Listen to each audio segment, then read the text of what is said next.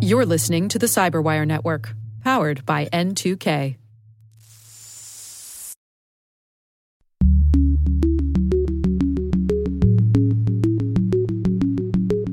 Are we on the right road? Yes. Are we very far down that road? I'm not convinced that we are.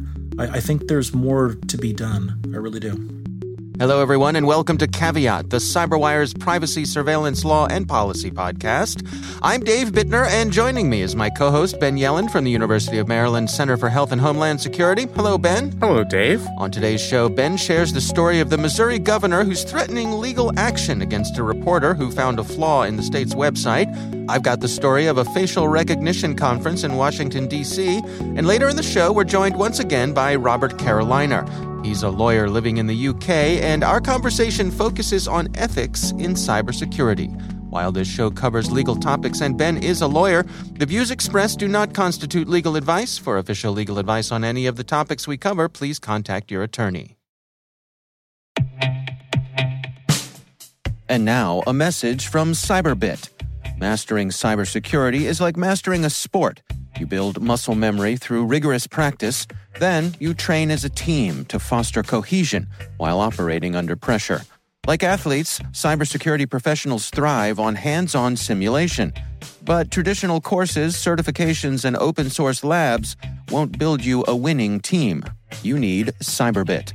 Cyberbit offers a hyper-realistic simulation environment for your SOC, IR, and C-suite to refine your skills, all using the market-leading SIMs, EDRs, firewalls, and WAFs they use every day.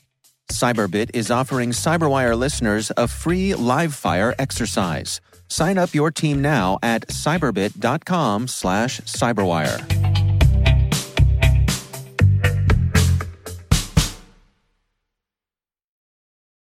All right, Ben, we've got a lot to cover this week. Why don't you start things off for us here?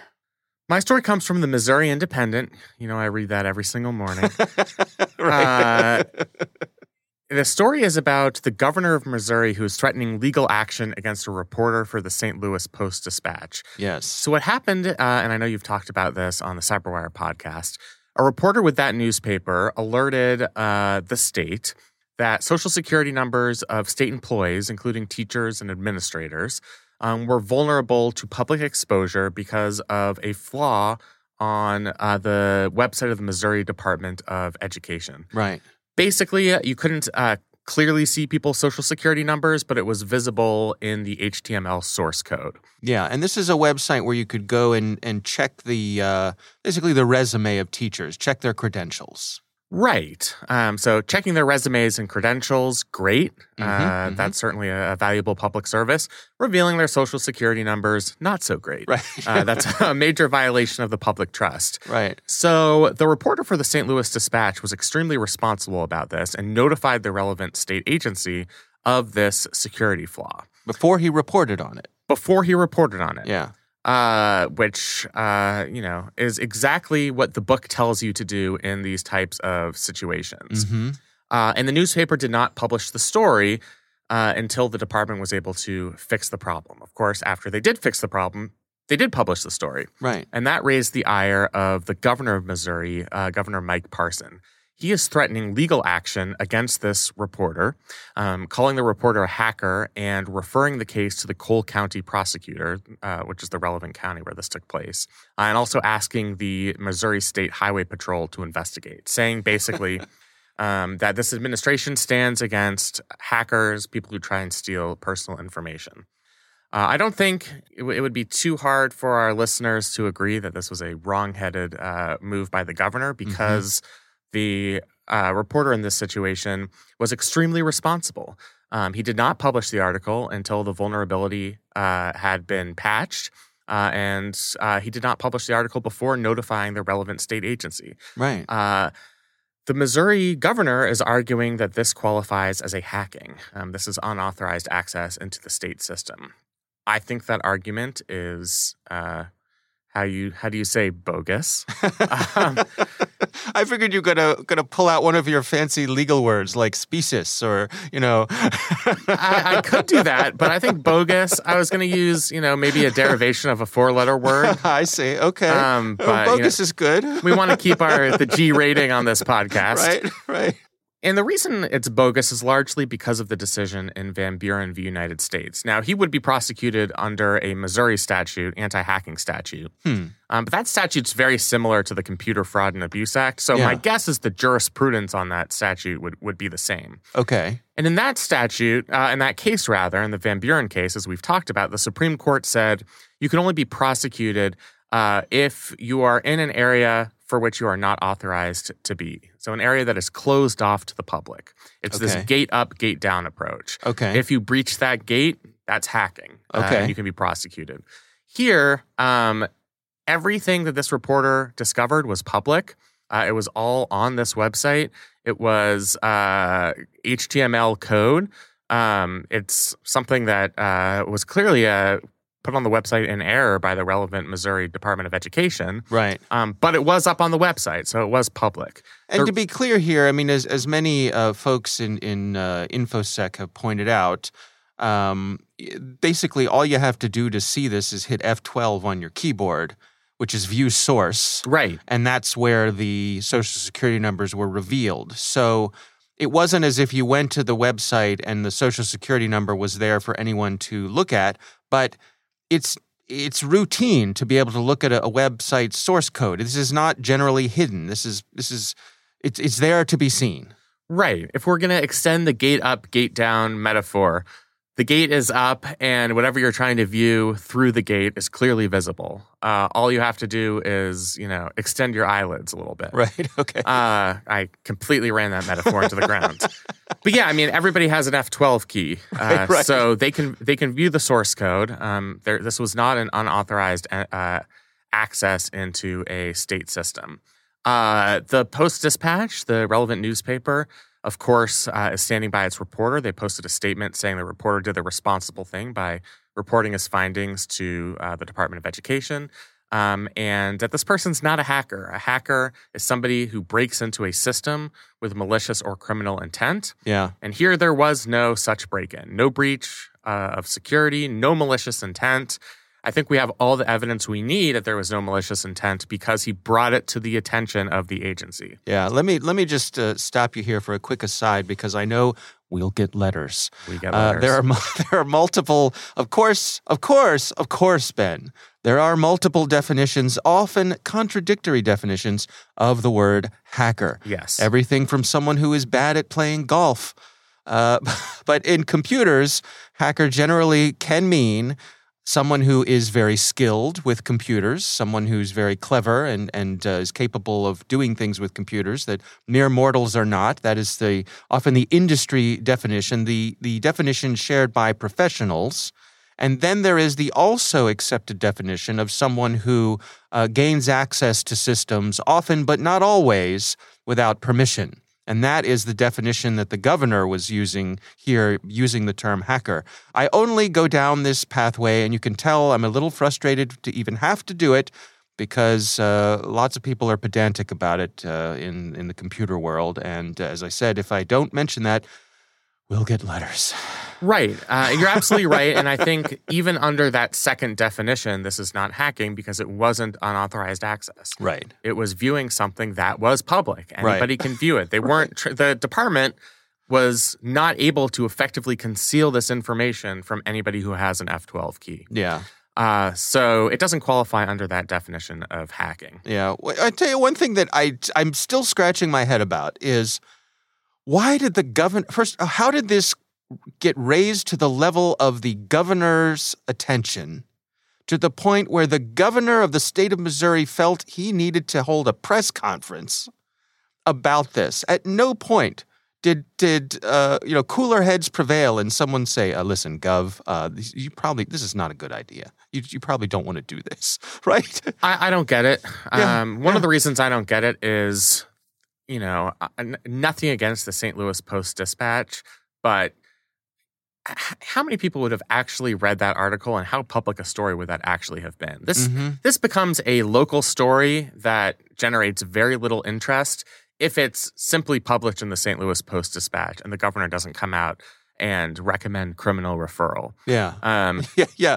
Officials at the school board have thanked the Post-Dispatch for their responsible disclosure, and we don't feel that any information has been leaked.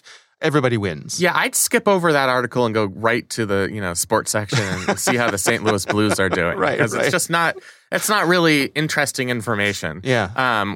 This is kind of the perfect example of the Streisand effect, where you're drawing, in an effort to conceal something, you're drawing attention to it. Yeah. And I think that's exactly what happened with the governor here. I mean, I think, to be fair to the governor, he wants to disincentivize citizens, journalists within the state of Missouri gaining unauthorized access to state systems. Yeah. But that's just not what he's doing. No, and he's doubled down. He has not backed off. He has doubled down. I think the opportunity here is for the prosecutors to let the governor say what the governor wants to say, let some time pass, and then choose not to prosecute, right? I think that's what's going to happen. I think we're going to get, several weeks or months down the line, this county prosecutor will say, we don't have enough evidence to, initiate legal proceedings here. Yeah. We'll all forget about this. But it certainly was a curious move by the governor to be so public about this, especially when the facts here, to my mind, are relatively obvious and one-sided. Yeah, I don't know if this governor is, termed out or whatever, but boy, if I were running against him, I know where I'd start my campaign ads, right? Fun fact, he is a governor, he was the lieutenant governor, and he took over because the previous governor had to resign as part of a sex scandal. Oh my. Yeah, when you fall into that position, I would play it super conservative. Just enjoy the fact that you've become governor and don't try and rattle cages too much. Yeah. All right. Oh, Yeah, I suspect this one will just fade away, but I think it's a good reminder just because, here's the other aspect of this is that it's such an easy target. It's so easy for us to, punch up at some of these politicians who, for not knowing about technical issues. Right? And this isn't helpful. Right. This makes it so much easier to do that, to say, see, look, see, here's another one. You'd think they would try and at least have an advisor who could tell them, look, this is not the type of issue for which you should hold a press conference. Right. You're in the wrong here. This action was not criminal. We should not be referring it to county prosecutors. Just let it go. Yeah. And seems like such an advisor was not present in the office this week. That's right.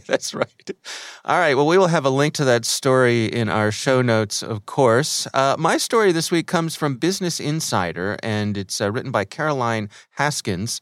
And it's titled, I attended a top surveillance conference in Washington, a bizarre experience in which industry insiders lamented being under attack.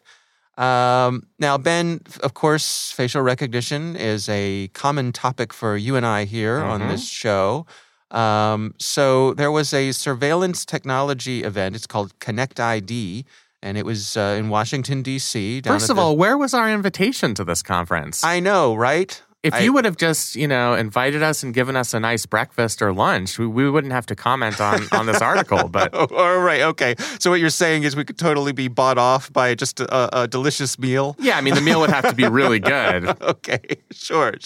Some good swag. Yeah. Maybe a T-shirt. I attended the surveillance conference, and all I got was this lousy T-shirt yeah, and my face scanned for forever time. It was funny. I was thinking about this conference. Like, as everybody walks in, does it say, welcome, Bob Smith? Welcome, Jane Doe? Exactly. Exactly. Yeah, we know exactly who you are. Right. No need for name tags here. Right. Yeah. Right, exactly. Right. Nobody has to wear a name tag. But the reporter here, Caroline Haskins, describes the event, and I think it's very interesting from the point of view of how the folks who sell facial identification, the folks who are in this business, perceive themselves and how they're reacting to other organizations' perceptions of them. There's a quote here from John Mears, who is the chairman of the International Biometrics and Identity Association. He says, facial recognition is under attack, and he encourages attendees to educate the public and lawmakers about misconceptions. He said he listed several myths such as face technology is all the same, face recognition use cases are similar and should all be banned, and, wait for it, Ben, facial recognition tech is biased and disadvantages people of color. Yikes. I know. What do you make of this? I guess if you have a group of people who are like-minded, and of course they're in the business of promoting, their paychecks depend on the acceptance of this technology, I guess it's not surprising the angle that they're going to come at this. But it's interesting to me that they label it misinformation rather than something we need to address and perhaps do better at or fix. Right. I mean, I understand it from a human perspective. You know, everybody's got to eat. They're trying to sell these systems. Right. And they're frustrated that people are very distrustful of facial recognition systems. Mm-hmm. We've seen that reflected in public opinion polling. What I would have done, armed with that information, is try to either improve the algorithmic formulas to address some of these problems to make sure that these systems are not racially biased, or, have a more effective public relations campaign to try and educate the public as to the benefits of facial recognition systems. Mm-hmm. I think we have to keep in mind that this event is very insular. It's made up of people who are on the inside, people who work for these companies, and people who work for agencies who employ this technology. And so I think they are kind of cut off from the layman's view about this technology.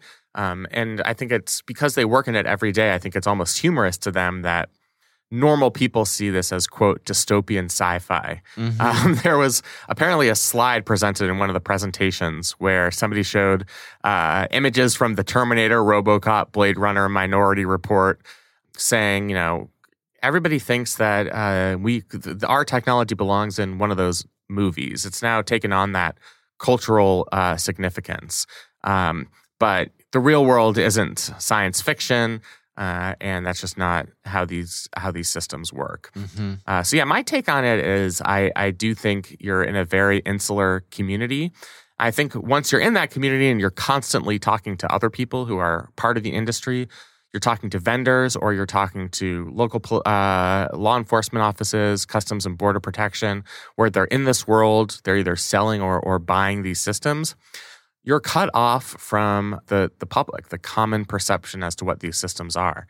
But the thing is, the public perception matters because ultimately we're going to talk, that facial recognition evidence is going to be used in legal proceedings, and there's going to be a jury of one's peers.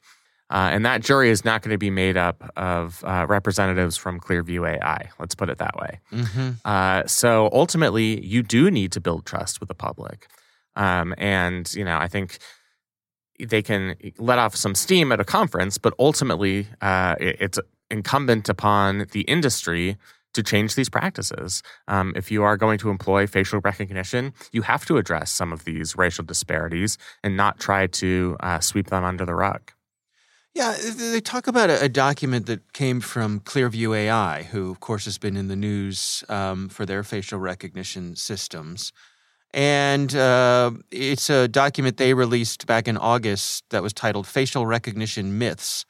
And Clearview said, facial recognition technology is not surveillance because it happens after the fact, not in real time. Man, talk about shifting the goalposts there. Yeah. And to me, that I don't even think that's true. No, it's really not. There's nothing about, surveillance is surveillance, whether it's forward-looking or employs data collection from the past. That's true in a practical sense and true in a legal sense. Mm-hmm. Going back and looking at somebody's cell site location information, that's looking at the past, but that's also very clearly surveillance. Yeah. Yeah. But I also think of the use case, let's say, security in a retail store, right? That's going to be real time. What's the point of these systems? If I'm a retailer and I want to know, does this person walking into my store trouble? Is this someone who has been caught stealing from my store before, or from the store down the street, or who knows where, right? Right. And as I'm saying this, I'm getting sort of the creeps about it because of all the things we talk about here. But real-time information on that's what I want. Right, I want to know. right. I don't want to know after the fact. Let's go through and see, was that person who, that's not the goal of any of this sort of stuff. Yeah. The faster, the better. Yeah. That certainly seemed to be a misplaced comment. Yeah. I mean, I do think I've been to a lot of these types of conferences. Mm-hmm. And I most of the conferences I've been to have been in the context of emergency management. And Homeland Security. There is a lot of jargon thrown around. There is a lot of letting off steam. There are a lot of things that are said that, people wouldn't repeat publicly outside the context of a conference. Sure. So I'm somewhat sympathetic there. They probably didn't know that a Business Insider reporter was going to be, writing a story about this. Yeah, and I get that. They had their guard down. Right. That's why, somebody decided to put up dystopian sci-fi movie images in a PowerPoint presentation. Yeah. But there is the broader issue here, which is, are you going to get defensive and try and blame the public for their own misconceptions? Or are you going to recognize the problem that you have surveillance technology, and it is surveillance technology that is flawed, and unless it is ameliorated, is going to break the public trust? Are you actually going to go out and try to address those problems? Yeah. We weren't at the whole conference. Maybe there were some panels where people did express some of those viewpoints, but it's certainly discouraging reading this article. Yeah. My take on this, too, is that, I don't think all facial recognition technology should be dismissed out of hand. I think there are useful purposes for it in law enforcement, but as it just comes up over and over again, my take is get a warrant. Right? Convince a judge that this is something you need to do. Make your case in front of a judge, and then, okay, have at it. But I am not a fan of police cars driving around with video cameras on them and tagging everyone they see. I just have a problem with that. Right. And I think most people's objections with this are the fact that these technologies are employed and used by law enforcement without any individualized suspicion. Mm-hmm. I mean, it's not just facial recognition. I mean, how many episodes have we spent talking about the Baltimore spy plane? Right. Or other forms of surveillance where information is collected in bulk. It's not based on individualized suspicion, and it's a dragnet. You're picking up images of hundreds of thousands of people who are completely innocent. Yeah. And until you wrestle with that problem, I think there are proper law enforcement justifications for using this technology. But until you wrestle with that problem, I don't think it's worthwhile to, sit back and complain that the public has all these misconceptions. Yeah. In my view. Yeah. If they were to invite me to the conference and give me, some good swag and... You should be a speaker, Ben. I know. Then maybe we'll feel differently. They'd invite you once. Yes, exactly. I don't think I would get the repeat invite. That's right, for exactly. sure. We're not bringing him back. Yeah. I think I get negative reviews on my presentation. Fair enough. All right. Well, we will have a link to that story. Again, it's from Business Insider, written by Caroline Haskins. Interesting stuff for sure.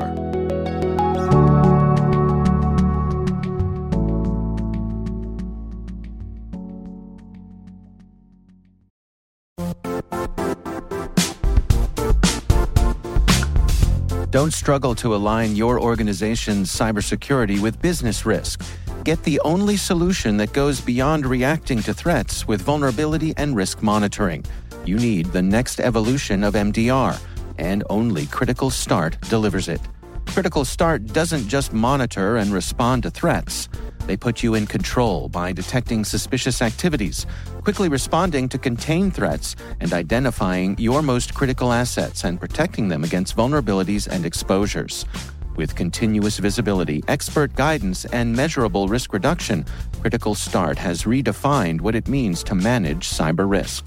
Demonstrate provable security maturity to your leadership while positioning your program to achieve the greatest risk reduction per dollar spent. Stop fearing risk and start managing it with Critical Start. Visit CriticalStart.com and request a demo today. That's CriticalStart.com.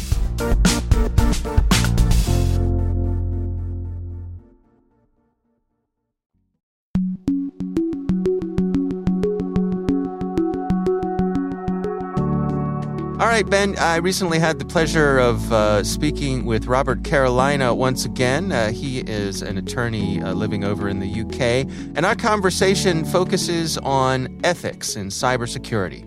Here's my conversation with Robert Carolina. And this conjecture came about when I was asked to write about ethics in cybersecurity for SCIBOC, which is a subject you and I have spoken about before. I was writing about law, and they said you should also write about ethics. Well, the Merman-Borgnine conjecture is this. It comes from Ethel Merman and her marriage to Ernest Borgnine, and they were married for, I think, all of about 45 days. Right. An infamously tempestuous relationship. They were both, let's say, people of very strong opinions, and it just did not last at all. Well, when Ethel Merman went to write her autobiography, it came to the chapter which was entitled My Marriage to Ernest Borgnine. And then you turn the page and there's nothing. It just goes straight to the next chapter. Right. So for me, the Merman-Borgnine conjecture is this. The Merman-Borgnine conjecture is this. If you're going to write about cybersecurity ethics, there's really nothing worth writing about. And so I seriously considered turning in a first draft of SCIBOC that had a section on ethics with nothing underneath it, and then moved immediately on to section 14. That was plan A. I abandoned plan A because I had a feeling that the people who commissioned SCIBOC would not have a good sense of humor about the Merman-Borgnine conjecture. Indeed, some of your listeners will have to look up who is Ethel Merman or who was Ethel Merman. They might remember Ernest Borgnine, but when they do, I hope they will look up SpongeBob SquarePants, because now the character of Mermaid Man will be even funnier. So anyway, that's a little Easter egg for whoever wants to look it up. Right. So then I went to plan B, and plan B was, okay, well, let's write something about ethics. Well, what can you find? For that matter, why did I come up with the Merman-Borgnine conjecture? Why did I think there was nothing worth writing about? And that is because I really searched out there in the marketplace for what I would describe as any kind of guidance material that would really help a cybersecurity practitioner answer really difficult questions. And frankly, there wasn't really very much at all that I thought was valuable. Now, don't get me wrong. There were a lot of ethics statements out there that, because for some reason there's not just one organization that purports to represent security practitioners. There seem to be lots and lots of them. They just sprout up like weeds in the back garden or something like that. But most of them that had ethics statements, they had these kind of like bromides, like, all right, well, principle 1, first do no wrong, or don't be evil, or, your job is to protect this, or, protect.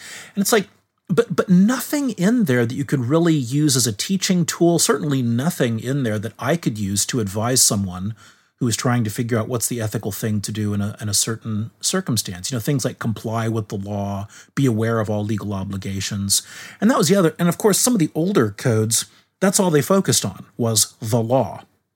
They weren't focusing on ethics, they were focusing on the law. If you go to even older codes, the law that they're most focused on is copyright. Don't steal software.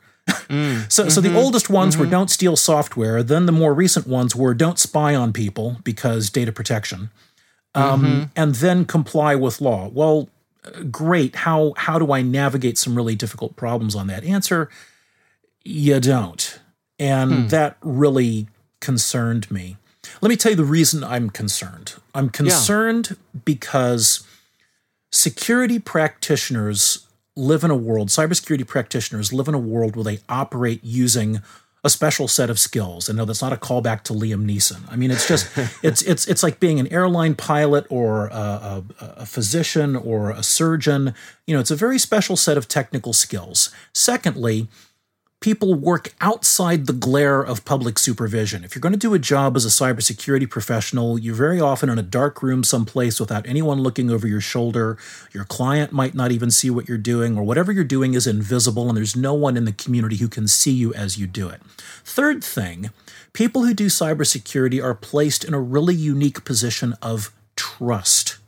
Very often, a security practitioner, especially if they're working in-house, will be given privileged access to a whole lot of systems.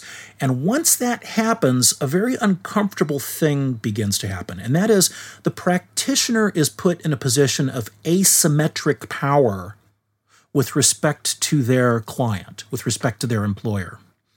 And that's just a fancy way of saying if you've got the keys to the kingdom and someone honks you off, you can say, well, if you don't do what I say, I'll delete all your stuff or you'll never find it again. Right. There's two ways to have There's two ways to get yourself in a situation of ransomware. One is to be hit with, with the Trojan horse that comes onto your machine. The other is to have an unethical cybersecurity practitioner who decides they're going to hold all your data for ransom.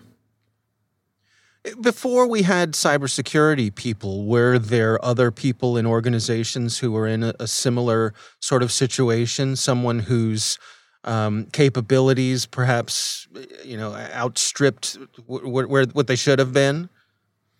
Well, it's not so much outstripped what they should have been. I mean, because there's a lot of people who work in society who are in a position where they could have asymmetric power over clients. Mm-hmm. You look at any of the traditional professions, lawyers, medical doctors, for that matter, electricians. What do all these groups have in common? And that is they're doing something, they're providing a service to people who don't really understand how the service works. Mm-hmm. You're dealing with clients who don't necessarily know a good practitioner from a bad practitioner.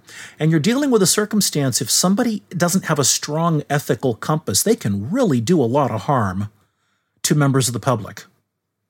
Coming up as a lawyer, I mean, in your training, in your, getting your law degree, to what degree, how often were ethics discussed? Is this a part of the curriculum, to get where you are today?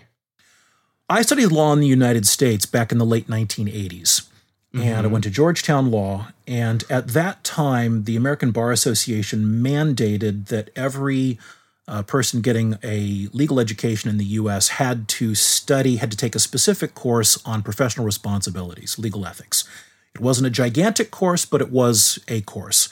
And we studied, the legal canons of responsibility ethics, all that kind of good stuff. For that matter, we were required to take the multi-state, the multi-state ethics exam or something like that. Yeah. And if you want the short version of legal ethics to try to get you past the ethics exam, rule number 1: don't steal money from clients. There's a lot of well-developed ethics guidance in the legal profession. And let's be candid, it's because lawyers are really in a position where it's really easy to steal money from clients. It's really easy to mess them over, okay? Mm-hmm. The more you find this kind of asymmetric power balance between professional and client, my hypothesis is the more you find regulation in place. Same with medical practitioners. I mean, who can do more damage to a human client, a human patient, than a medical practitioner? I'm not saying that's what they do. I'm not saying that's what they're trying to do. I'm saying that in the past and in cases where people don't have an ethical guidance, don't have some kind of a compass, terrible things can happen. Now, are cybersecurity practitioners, do they have that much asymmetric power? Well, not necessarily, but then again, the power that they do have is significant. I'll let you in on something. One of the reasons I'm so hot about this, okay? As a practicing lawyer who advises people in relation to cybersecurity matters, I've had more than a few circumstances over the past few decades where clients have, in effect, been held to ransom by an unethical practitioner. It happens. Yeah. I don't know how often it happens because invariably organizations, particularly small or medium-sized enterprises, they would rather just go along to get along and try to get past the individual who's making their life a bit difficult. But it's a terrible spot for people to be in. So now, again, the practitioners that I've dealt with, over the years, the cybersecurity practitioners that I've dealt with over the years, have almost universally been good people. Mm-hmm. I've been happy to deal with them. I've been proud to work with them, and just it's been wonderful to support them. And some of them think very deeply about these kinds of things. But that's not everybody, okay? There are some bad people out there. The ones I'm most worried about, though, the thing that gets me exercised about this, are practitioners who want to do the right thing, but they're genuinely conflicted in terms of understanding what the right thing is. So when I went to look for usable codes of ethics, I'll tell you one that I did find, which was really useful, and I have to give them full credit for this, is the Association for Computing Machinery, the ACM, their Code of Ethics and Professional Conduct. They completely revised that thing in 2018. I mean, the previous version was like 1992. The ACM's been around for a long, long time. And they had a code of ethics that was out in 1992. They revised it in 2018. What's the difference between 1992 and 2018? The 1992 code, you'd search a long time to find the word internet anywhere in there. Right. You get to 2018, and the overwhelming majority of every conflicting problem they're talking about has to do with online and connected systems. And so to their credit, they seem to have invested a tremendous amount of effort in coming forth with a code that's specifically built around a skill set. Okay, you people who do computing machinery for a living, computer engineers, software developers, all those anyone who joins the ACM, think about their skill set. If you're going to use this very important skill set, which can be used to harm people, which can be used to help people, here's our guide. Great, it's wonderful. It's a lot of case studies and all that sort of thing. The other one that I found a few years ago when I wrote this thing was the CREST Code of Conduct for CREST Qualified Individuals. Now, that one came out of the UK. The organization CREST was originally developed as a self-regulatory body for people doing penetration testing. And that was interesting because their code of conduct was built around, not in part around a specific set of skills, but also in part around a business process. So there's more in that code that talks about business engagement and being good to your client and all that kind of stuff. The ACM code doesn't really seem to dig into those types of issues too terribly much, the sorts of things that working professionals worry about every day. For instance, in law school, one of the biggest things was, can you sue your client to collect a bill? Is that a conflict of interest? Turns out it's not a conflict of interest if you're trying to collect your bill. So surprise, surprise. So say the code of ethics written by lawyers, right? Well, exactly. Well, I hate to say it, but law doesn't come free, man. Right. It's right. like I wish it did. I wish it did. So ethics, and this is the other problem. Ethics don't come for free either. Yeah. Now, and now we hit a serious systemic challenge. And again, all right, time for controversy. There's no money in ethics. By which I mean people don't get rich talking about and developing codes of ethics. At least no one I've met. I mean, if they are, please give me a call. I want to find out I want to find out what they're doing. Because a lot of people, I think this is a perception issue, and I would love cybersecurity practitioners to look at this a little bit differently. I think a lot of people perceive ethics as a threat to their ability to provide services. Because everyone says, oh, do you want this to be an ethical profession? Oh, yes, we'll vote for ethics. Okay, well, let's sit down and actually write very specific rules about what's allowed and what's not. Oh, well, you see, now people start to get a little bit nervous. Why? A code of ethics reduces degrees of freedom. To what degree, what I would describe as the relatively recent professionalization of cybersecurity, drifting away from what I would say, the first 20 years or so when we had these rock star practitioners who no one understood what they were doing or how they did it, so they could pretty much operate any way they wanted to. But I think we're at a stage now where there is professionalism. And so with that comes more standardization. First of all, do you think I'm on the right track there? Do you think that is the reality of where we are? I think you're on the right road. I'm just not sure how far down that road we are. I mean, people have been talking about the professionalization of cybersecurity for all of the last 30 years I've been involved with it. And everyone keeps saying, oh, we're making progress. Well, I think progress has been limited, in part because people have been so busy trying to do cybersecurity, in part because trying to take a very careful focus on how to develop a code of conduct or a code of ethics takes an incredible amount of time, in part because the infrastructure itself is continually changing. And it's hard to develop good case studies if the problems keep changing, and in part because of just the massive influx of people into the space. 25 years ago, the people I was meeting who were doing cybersecurity, they tended to fall into a couple of odd categories. Either, this is the person who used to work for the government. Okay. So they did, one of those guys. Oh, okay, great. I get it. And who's this person? Oh, that's the person who developed a cryptographic products because they're a crypto expert. One of those types. Who's that person? That person's kind of odd. He got his start doing computer security for a large school system in North America back before anyone knew that students might be hacking in to try to change their grades.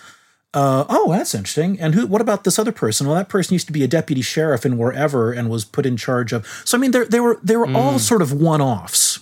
Yeah, they were all one-offs.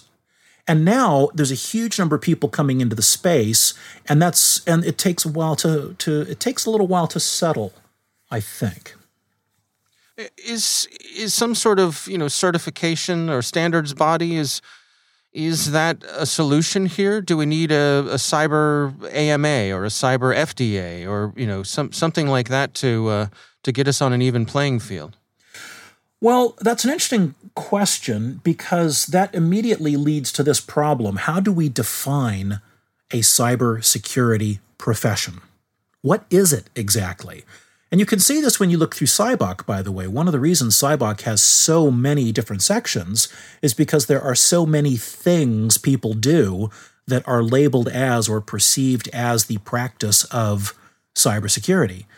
Product development, penetration testing, risk assessment, risk management, cryptography development, applied cryptography. I mean, it goes on and on and on and on and on. Now, here's the thought question. Here's the really hard thought question.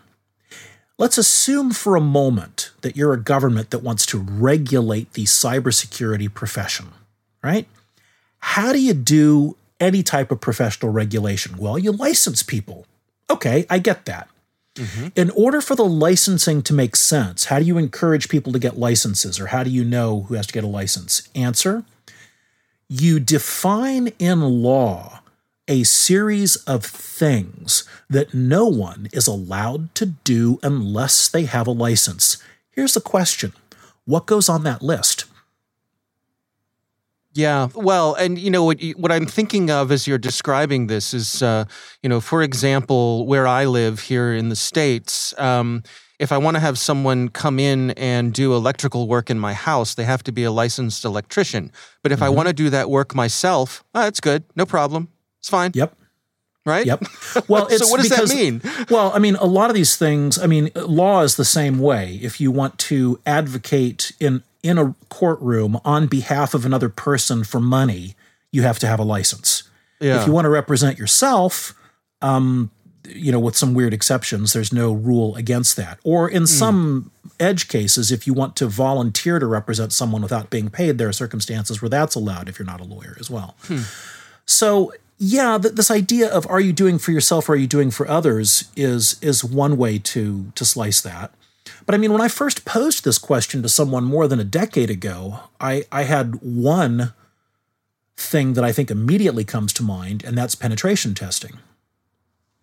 And that's because it seems to me that's a task undertaken by cybersecurity practitioners that, if it goes wrong, has the opportunity to create disproportional harm to client. if someone doesn't know what they're doing, they can really screw up a client very, very badly. So I thought that would probably be a good candidate for licensure or regulation first. And I find it interesting that one of the more successful professional bodies in the UK, in fact, was Crest, and they were in fact started specifically with the idea of regulating, self-regulating penetration testers. Now they've branched out into other areas as well, and you can read all about them. But this idea of what would be on the prohibited list. I mean, are you going to say risk assessment? I don't think so. I mean, because that's just a business process. Reporting on risk is something that people with an MBA do every day. Well, okay, so what's it going to be? And other people have suggested to me that on the list should be specifying security systems. Okay, well, what do you mean by a security system? Any IT with a security component? So actually that list of what is not allowed is, to me, the more interesting question that I very rarely see addressed. Is there a desire within the industry to address this? Is there even recognition that this is an issue? I think there's a growing recognition that it's an issue, but I think that the recognition is very uneven. I think part of it, well, let me highlight another area which I think may have caused or contributed to the problem. Let me highlight another area that I think may have contributed to the problem. And that is, a lot of people who work in cybersecurity learned their trade. They learned the tradecraft while working in government service. And there's nothing wrong with that. I celebrate those folks. I know a lot of them. You know, they worked for a security service or for the police or whatever it happens to be. And they were taught, again, a very special set of skills. Yeah.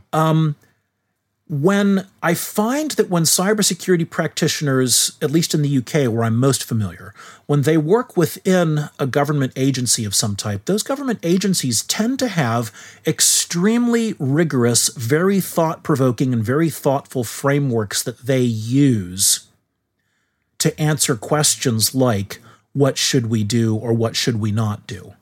In fact, some of the most rigorous analysis I've ever seen done by that have come from reports that I've had from people who work in, the big super secret agencies. Okay, right. We all know who they are. Right. And I've been very impressed with the focus that they bring. I think the challenge comes that when someone who's learned all of their tradecraft working in public service then leaves. They have all of their tradecraft they bring with them. They know how to do the things. What they no longer have is a large pyramid of decision-making and recourse to guidance and, a senior person of this level or a senior minister of that level or, a warrant from this organization or, all of that sort of surround has disappeared. So some of them, if they go and work for, let's say, one of the big international accounting firms, when I first studied accounting, it was the big 8. Now I guess it's the final 4.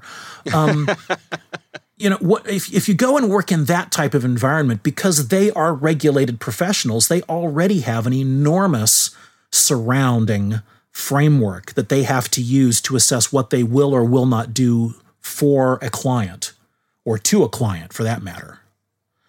When they go away into other types of organizations that don't have that regulated surround, I feel the sadness I feel, the tragedy I feel, are for the people who are looking for answers to what should I or shouldn't I do, but they find themselves working in an organization where no one seems to have a really good answer to that. Oh, we go to Jim, we go to Sally, they always seem to have a good answer. But you kind of get the impression that maybe they're making it up as they go along. And I think that's a tragedy. I want those people to have clear guidance, and I'm hoping that we're moving closer to a day when they will.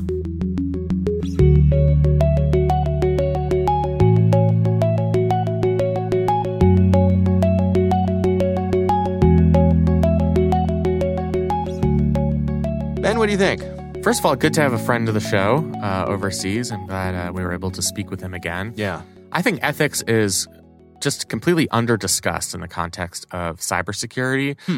I think that problem is particularly acute among lawyers and attorneys. We talk about what the law is and not about, ethically what's proper and what are ways from a public policy perspective to make sure that the use of surveillance tools, the use of cybersecurity is in the public interest. You're a professor. I mean, you teach the next generation. Is this something you touch on? It is, and I think ethics is going to start to be more of a part of a broader cybersecurity curriculum. It took a long time to integrate law and policy into cybersecurity curricula. I think we've finally started to penetrate that in master's programs. You'll see classes on the technology side, and then you'll have to take a course relating to law and policy. And in more and more programs across the country, I think cyber ethics is going to be a required course as well, and I think it should be. We have ethics courses for all different types of domains, practices. Mr. Carolina talked about ethics in the legal context. Mm-hmm. You have to take an ethics exam in most states to qualify for the bar. In the state of Maryland, you had to go to a full 8-hour training in Annapolis. I know from experience where they tell you don't steal money from clients and say it in about 20,000 separate ways. But I do think it's critically important, especially to maintain the credibility of the industry, to know that people are keeping the public interest in mind, thinking about ethical ways of handling other people's data in the interest of protecting their privacy and ensuring their security. Yeah.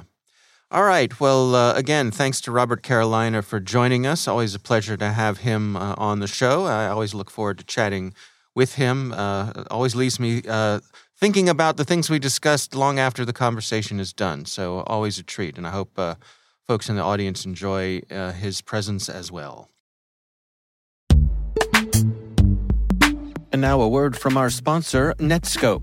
Netskope is a worldwide leader in SASE and Zero Trust. Its unified platform, Netskope One, provides optimized access and Zero Trust security for people, devices, and data anywhere they go, helping customers reduce risk, accelerate performance, and get unrivaled visibility into any cloud, web, and private application activity. To learn more about how Netskope helps customers be ready for anything on their SASE journey, visit netskope.com.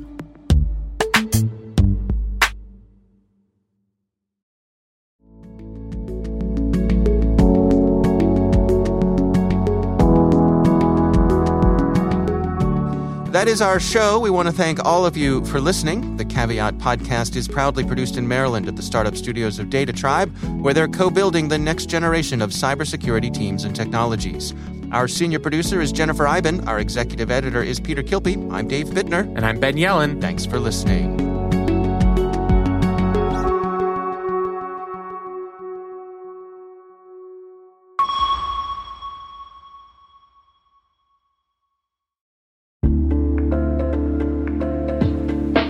Hi, everybody. It's Maria Varmazes here, your host over at T-Minus Space Daily, and sometimes a guest on Hacking Humans, too. We here at N2K Cyberwire work hard to bring you concise, intelligence-driven news and commentary, and we'd like to know how we're doing. Please take a few minutes to complete our audience survey and share your feedback to help us continue to grow and meet your needs. Visit cyberwire.com/survey. That's cyberwire.com/survey to get started. Thanks so much for your input as we reach for the stars. It means the universe to us.